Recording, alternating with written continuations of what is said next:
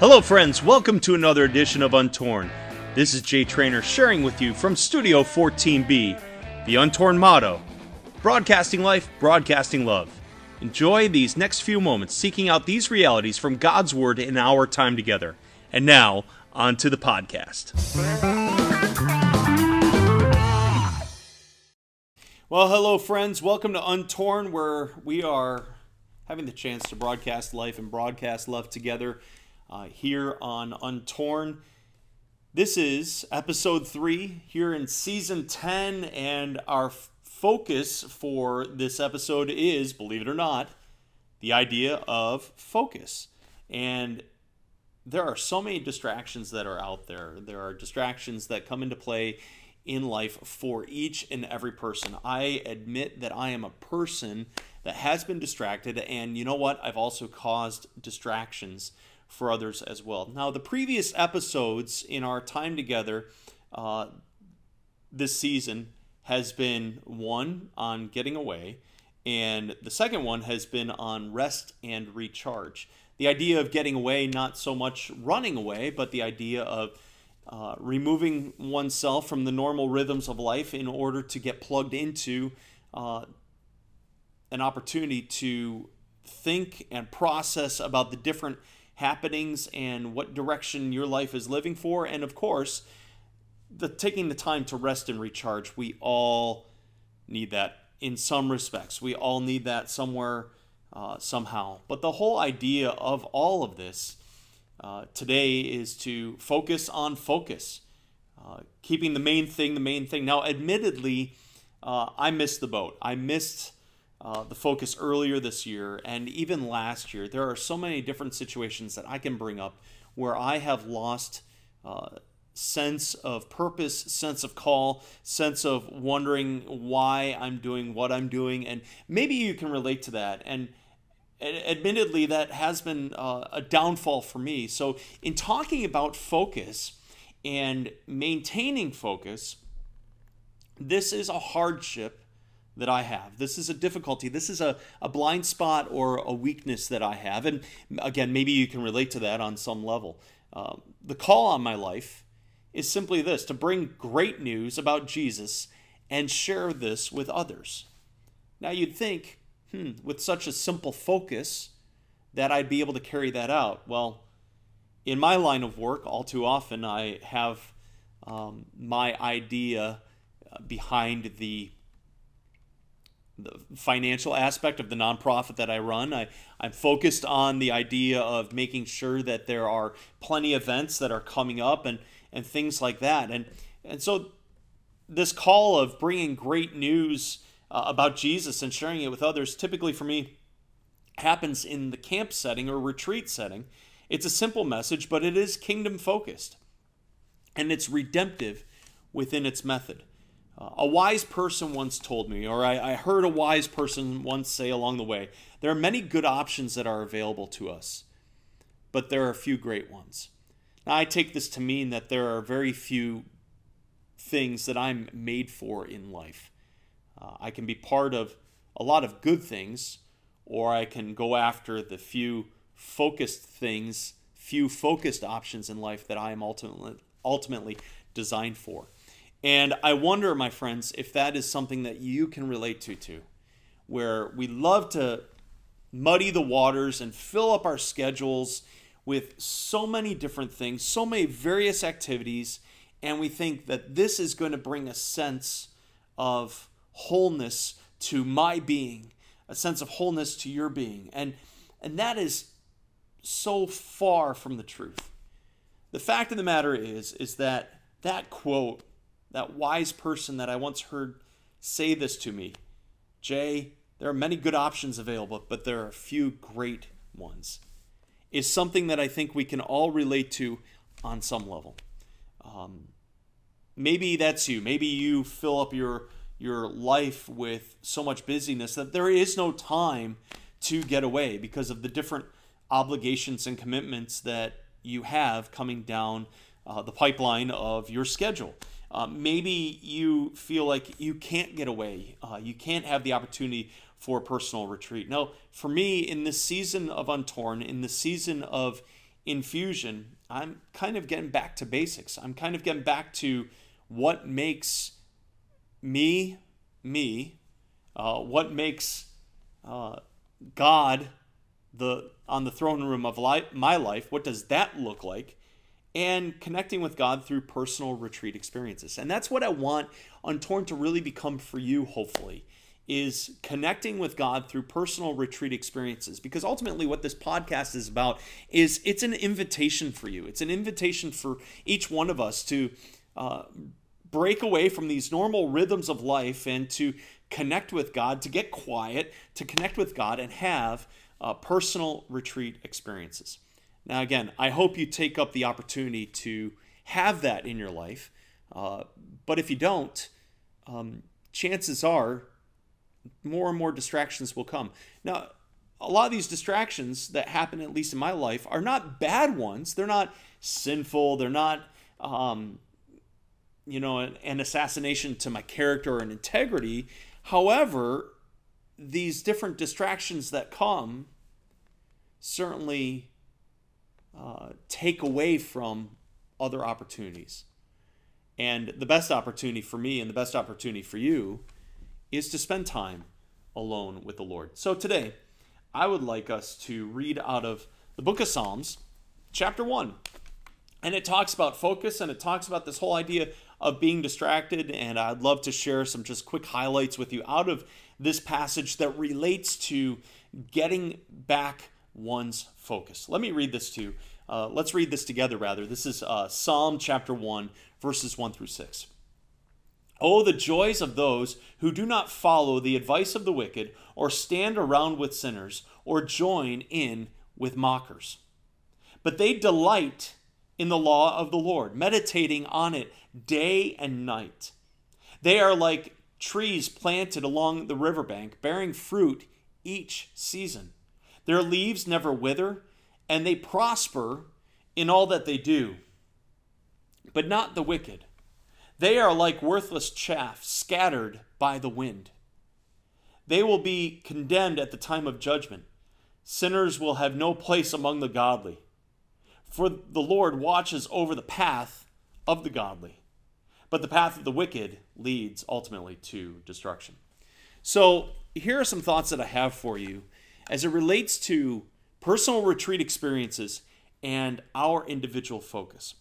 First one is this, and I absolutely love this word because I believe that this is something that God does with us, and it's the word delight. Verse 2 talks about how those who follow after the Lord, they delight in the law of the Lord. They delight on what he has to say. There's this contentment, this holy contentment that bubbles up no matter the situation. There's no compromising from this ideal and this focus. There's something valuable about God's word and the truth of it. And there's something to be said about chewing on the Lord's word and making it part of who we are and delighting in it, no matter even if it says something that might be inconvenient for you or inconvenient for me. When it comes to focus and wanting to become more godly in nature and grow in that maturity, now this is not something that I can achieve. This is not something that I can do. But when it comes to delight, when it comes to God's word, it's saying yes to the work that God is already doing. It's responding to the invitation that is set before you and set before me to engage with him in relationship and connection. And when it comes to these personal retreat experiences that I long to have, that I desire, and not only do I desire for these retreat experiences for myself, I also long for others to have them as well. These quiet moments alone with the Lord, where they can take delight in what God is proclaiming and what God is saying. And I invite you into that relationship. I invite you to have those different experiences where you can delight, where you can have this holy contentment, no matter what the season of life that you are going through, no matter what struggles you are enduring, delight. because God ultimately delights in you. And we can look back on the creation story of Genesis 1 about how when the Lord made everything, he declared it was good. But when he made the day that he made humankind, later on in Genesis 1, he says, well, what I've made, what I have put together is very good. God delights in you, and he delights in me. And there's something about this aspect of delighting, pursuing, desiring, having contentment in the law of the Lord, and not viewing it as some sort of, oh, I have to type of attitude that we love to give, but it's an opportunity of saying, I get to enjoy the law of the Lord. I get to delight in those very things that he declares over my life and yours. That's huge. Second thing I want to highlight with you is meditate.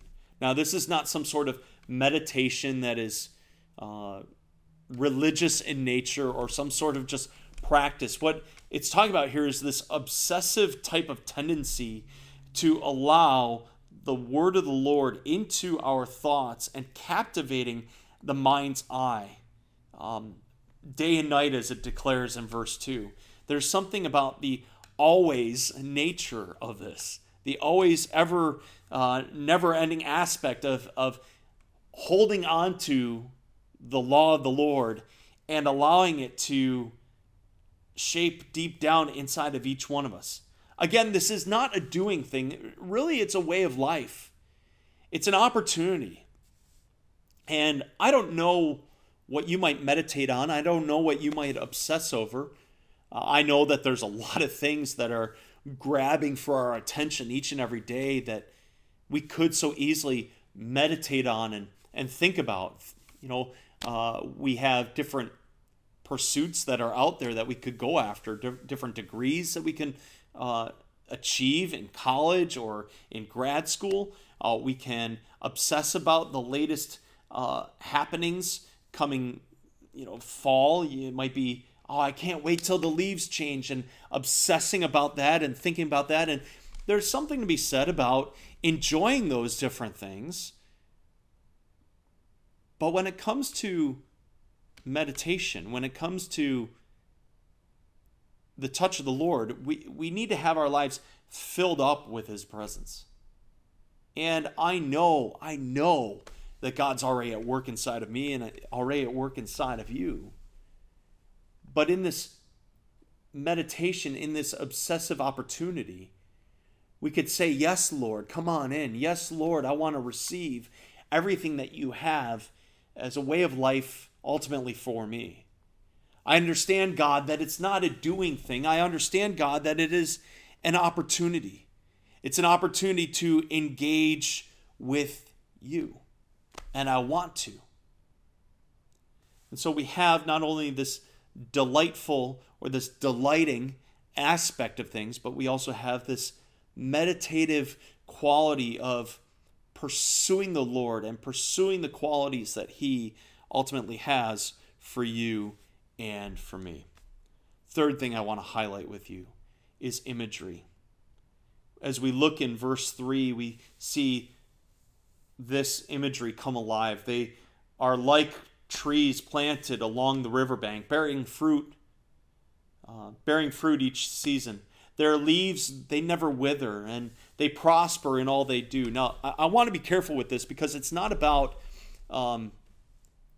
growing in the Lord to ultimately become prosperous and rich in the worldly viewpoint that we can try to attach ourselves to.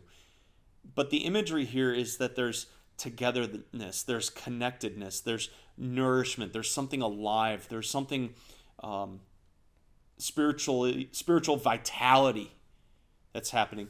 One is prospering in their connection and growth and relationship with Jesus.